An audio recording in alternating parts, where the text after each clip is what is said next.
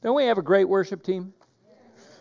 You know, I really appreciate them. If you have your Bibles, take them and turn to Galatians chapter 4. Galatians chapter 4, verses 1 through 11. If you would like a Bible to follow along, you do not have one, but you would like one, simply raise your hands, and David will make sure, John will make sure, either one of them will make sure you have a Bible in your hand. So if you would like one to follow along, just raise your hand.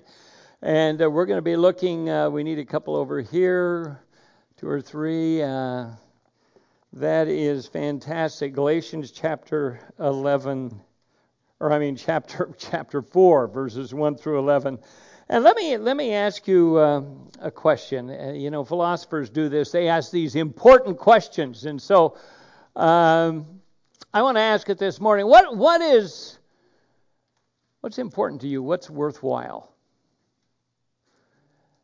If you were to think about it in your own mind, just think about it. What is really worthwhile? You know, maybe you would think something like your family or your spouse, your kids, your job. Is that worthwhile? Your hobbies? I don't know what your hobbies are. Is it worthwhile to go golfing every Tuesday morning? Yeah, Paco says, yeah, that's there. Your money? Is that worthwhile to you? How about your political views? Is that important? How about your church or your faith? If you were to think about the things that you spend your time on, or you think about, or you focus on, what is it? How do you know what's worthwhile? How do you know what's of value? What would others say if they looked at you? You may say, well, it's my faith, it's my God, but what would somebody else say about what's worthwhile to you? What's of value to you? I was reading a story. I found it a number of years ago, and I saved the article. It was about a young girl she wasn't a young girl when she wrote the article, but she was talking about her sister who was 13 years older than her, and they didn't get along very well. He said, I wasn't like my sister. I wasn't adored. I was unselfish. I wasn't unselfish like her. I wasn't spiritual. I grew up green with envy at her, but I was shattered by her death. I want to just read it. It says, during Julia's funeral, we sang a mighty fortress is our God, and I experienced a strange flashback. One night, when she and Charlie had been married less than a year, the visiting 11-year-old sister, glanced into her bedroom, and I caught Julia in the act. She was wearing a long lavender nightgown, her brown braid hanging down her back. She was kneeling by the double bed saying her prayers. What a strange thing for a grown woman to do, I thought. Now I lay me down to sleep? That's kid stuff. Later, when I was a know-it-all Wellesley undergraduate, she and I began our long-running debate about the meaning of life. My philosophy was all questions. What's important? What isn't important? Why do we live? Do we exist? Those kinds of things. All my questions, but Julia's faith was unshakable. Belief in immortality. My sister told me firmly is the only way you can make sense of the universe. With all of my heart, I believe that life has purpose, and ahead of us, doors are open. On the day of her funeral, as I sat in the stained glass silence of the church, the truth struck me. I was not jealous of Julia's long hair or her merry laugh or her many friends, but what I coveted was her unshakable faith. And when we buried my sister, I dissolved into a pool of guilt and regret. Some people, when they are depressed, go to the psychiatrist. Others go to the bar, and some even to a priest. I go to a library. Browsing through the Wellesley College library, I was looking for something to ease my grief when a title caught my eye. What is worthwhile? It's the title of our message this morning. What is worthwhile? It was a slender volume bound in white vellum with gold lettering.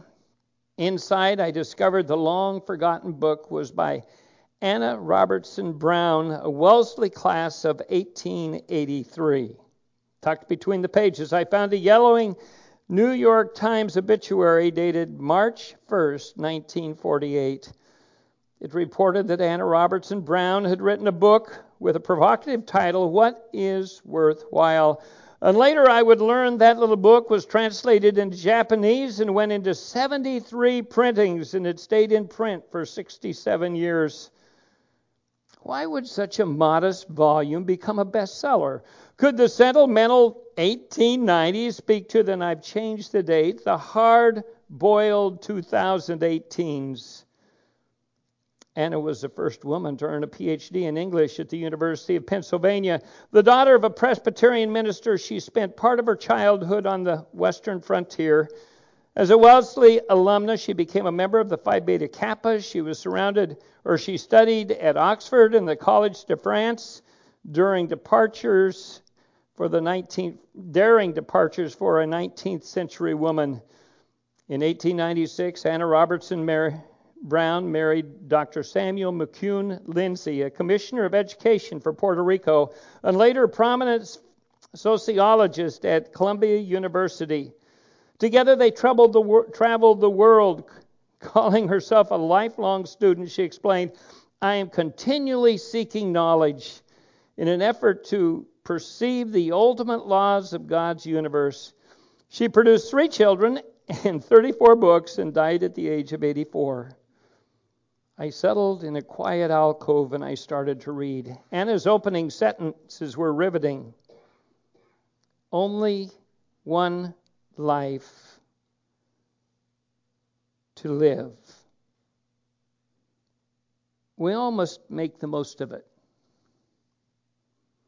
I want you to think of that for a moment. Only one life to live. Do you know every one of us has the same amount of hours in a day? 24 hours, and yet it seems like some people accomplish more than others. Why? Only one life to live. I thought about that. I thought about why sometimes we're more effective than other times. Why some days are better for me than other days. I remember my dad talking to me while I was going to college, and he said, Andy, my grades weren't the best at that point, and he said, it's how you spend your time. And he related back to when he went to college. His dad was paying the bill, and he said the first quarter, they didn't have semesters, it was a quarter system. He said the first quarter he almost flunked out, and his father called him in, and he says, Bob, I'm paying for you to go to school, and I expect you'll do better. And he says, this quarter I want you to write out every day, every half hour, what you've done with that half hour. And each week send it home to me. He said, my grades radically improved. What do we do with the time God gives us? T.D. Studd wrote a poem, and in it he said, only that which is done for God will last. Only one life to live. We all want to make the most of it. How can we accomplish the most with the energies and powers at our command? What is worthwhile? There it is again. What is worthwhile? The woman is writing to me, I whispered. Those are the questions I should ask myself every day, but I don't. I put myself there. Like my sister Anna, she was grounded in faith. We cannot possibly grasp the whole life, she writes. What is vital? What may we profitably let go? And that's the hard question. What can I let go of? What don't I really need? What isn't making a difference for eternity? Because you see, that's the only thing that lasts. The things we oftentimes strive so hard for on the earth are going to be gone. They aren't going to last. We don't take them with us. What do we do with eternity? And then she reaches for the stars. We may let go all things which we cannot carry into eternal life. I like that, don't you? We may let go of all things which we do not carry into eternal life. And with this as the golden yardstick, she measured her values and establishes her rules. If we don't want to cumber our lives, she says, there are 4 things we can do. Number 1, drop pretense. Eternity is not for shams. Don't try and make yourself out to be somebody you're not. Number 2, drop worry. Worry is spiritual nearsightedness. Have you ever thought about that? We're always caught up about the near thing. Don't worry about, or worry is spiritual nearsightedness, a fumbling way of looking at little things and of magnifying their value. Let go of discontent. Make a heroic life out of whatever is set before us. Let go of self-seeking. In eternal life there is no greed. One hears of neither mine or thine. All things for all. As I read that article, I thought back to our passage this morning in Galatians chapter 4, verses 1 through 11. And in some ways, that's what Paul's talking about here. He's talking about what's important, what's worthwhile, what do you want to grasp and hold on to. He really divides this passage into 3 parts, or I will as we read it. And the first part has to do what was important to you, what was of worth before you became a Christian. Before you came into a relationship with Jesus Christ. What did you strive for? What did you focus your attention on? The second part has to do what happened when you met Jesus Christ. How did your focus change? How did you begin to see things differently than you saw them before in terms of what was important? And then the third one is for Christians, but it's after we have been Christians for a period of time. Have you ever noticed how sometimes we become apathetic about our faith? And we oftentimes drift back to those things that we think are worthwhile, to the very things we left when we accepted Jesus Christ. We go right back where we were, or maybe we just trade them for something else like the Galatians did. But let me read the first 11 verses to you. Boy, I don't know how far I'm going to get today. I may even be coming back to this. It's been full, but let me get started. It says, now I say, as long as the heir is a child, he does not differ from the slave, although he is the owner of everything. But he is under guardians and managers until the date set by his father. So also we, while we were children, were held in bondage under the elemental things of the world. That's where we were before Jesus Christ became a reality. Those elemental things are, well, it calls them the ABCs of life. They're really not, they're foundational. It's like a child learns to read. He's got to learn his ABCs and the sounds before he can move on to the words and the sentences and everything else that goes with it. Verse 4, but when the fullness of time came, and I love it when it says this, when the fullness of time came, God sent forth his Son, born of a woman, born under the law, for the purpose, or so that he might redeem those who were under the law, that we might receive the adoption as sons. Because you are sons, God has sent forth the Spirit of his Son into our hearts, saying, crying, Abba, Father. Therefore we are no longer slaves, but a son, and if a son, then an heir through God. However, at that time, when we did not know God, we were slaves to those who were by nature are no gods. But now that you have come to know God, or rather to be known by God, how is it that you turn back again to the weak and the worthless elemental things to which you desire to be enslaved all over again? Oh, you observe the days and the months and the seasons and the years. I fear for you that perhaps I've labored over you in vain. Let's pray. Father, I don't have much time, and I certainly do not want to do an injustice to this great passage. But Father, help us to understand as we look at this passage that before we came to know you, we were like children under the law. That was certainly true for the Jews. For the Gentiles, they were heathens under heathen deities that really didn't exist at all. They were just statues. They were idols.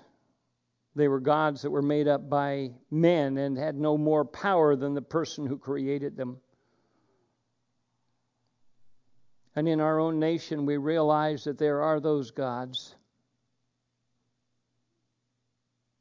There are those things that we worship. The Bible calls greed an idol. Materialism can overwhelm us. The desire for power and authority can be a problem. Our professions can become so important that they crowd out our relationship with Jesus Christ. And even our relationship with our families, our spouses, our kids. But when we turn to you, Father, it changes, because we are no longer the infant, the child, the one who cannot take care of himself. We're no longer under the tutor or the teacher who sets direction for our life, but now we become sons of God, sons and heirs,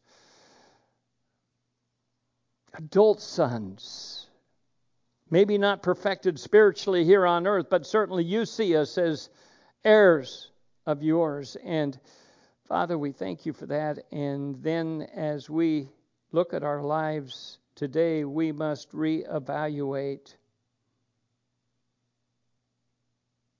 For Father, sometimes we slip back to those old patterns. And it's the things of the world that consume our time. It's the things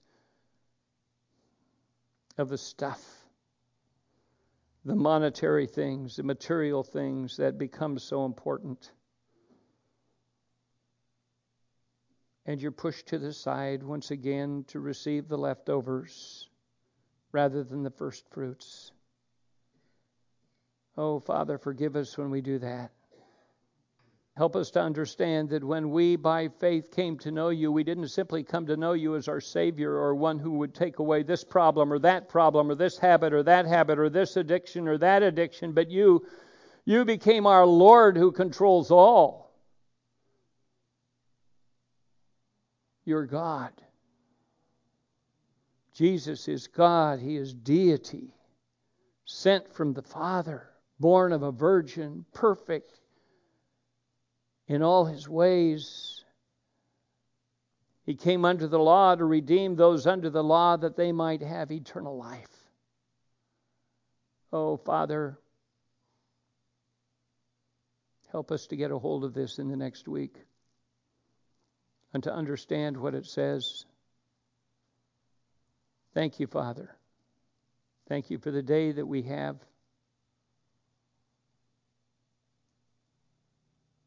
Thank you for the hours that are ahead of us. And I pray this week, even though we're going to come back to this, Father, I pray this week that we would take each 24 hours and evaluate what we're doing with it. What did we do with the last half hour? What did we do with the last hour? What impact does it have on eternity? And what impact does it have on our life for that which is real and that which is good? Father, help us to understand that and to move ahead with that. You are truly an awesome God. Thank you for this morning. Thank you for the time that we have had to worship together. I praise you for your goodness and for your love. I pray these things in Jesus' name. Amen. It's already 10 o'clock. We had a few extra things this week, and you're not going to get my message, but you got part of it in my prayer. We are going to look at one more video before we go, but I want to ask something before we watch that video. Maybe God did something in your life this week, and you went, wow. You know, we had a couple of different people go in for surgeries. We are going to have some things coming up next week. Jake, last I talked to Brianna, she said that surgery went well. The doctors seem to be real positive about it. They don't have a full picture yet of what's taken place, but they got the cancer, they believe, and he should be fine. And if you don't know Jake and Bree, you need to get to know them. Nice young couple that have started coming the last few months. But it was just neat to see how God has worked there. Anyone else that maybe has something that God has just done very miraculously in the last week? You can just say, wow, God was in this. Because too often we miss out on those. Anybody? Nobody else will talk. David will. All I'd like to share is my family, my in-laws. So we have my mother-in-law. She's at our house right now. And the message, we go through life and we accumulate and we accumulate and accumulate all this stuff. And at the end of our life, it doesn't really matter. We're not taking a U-Haul to heaven. And my mother-in-law and their family, they've had all their stuff as the years went by. And they're at a point in their life where they're just like letting go. They're just letting it go and kind of simplifying and making life a little bit easier. And it's easier in life as we baggage, I guess you call it, kind of like baggage. And it's like a lot of baggage you just carry around. And to let go. And for my mother-in-law, her health, she had her knee surgeries. She's kind of hunched over, but she's at our house, and she's in a lot of pain. And I'm hoping she's actually going to make the second service today. But I'm going back over their house. Yesterday was an amazing day. And it's just the way you look at the blessings in life, the way God provides. But yesterday I went over, 2 weeks ago I went over and we basically got rid of a lot of stuff. Took a lot just to the dumps. And yesterday I went over and pulled up all the carpet in like the bedrooms, pulled out all the baseboards, the casings, the trim, gutted it. I tried to find somebody who could do some hauling, haul away a bunch of stuff. Sure enough, somebody said, I'll come over today. I'm going to do it for you today. Came over short notice right then and there, hauled away all this. There was a lot of drywall. A drywall contractor says, you know what? I'm in Pacifica. How soon do you need it? I go, today. And he's like, okay, I'm coming over. I'm going to come do it for you. And he came over and he did all this drywall work. And I asked him how much it would be. And he said, it's $75 an hour. You got about 12 hours worth of labor. So about $900. So I went to the bank, got the cash. He did all the work yesterday. He got home. He called me. He says, David, that's just too much money. I don't need that much money. Just give me $500. And because I had given him $900. But the Spirit of God, just the way God works, it's like he says, I don't need that. It's like I was there to help you out. It didn't take me that long. Let me give you back some of that money. I'm not going to. So with that, we're basically going through fixing up their house. That's where I'm going after church. I'm sorry, Mr. Lance. Sorry, David. I'm not gonna. I'll be at my mother-in-law's house. I'm going to miss Bible study, but I'm going to be over there and be painting and just remodeling. But we're trying to do an extreme makeover. But my mother-in-law, I really do hope that she will come for the second service. But she's at that point in her life.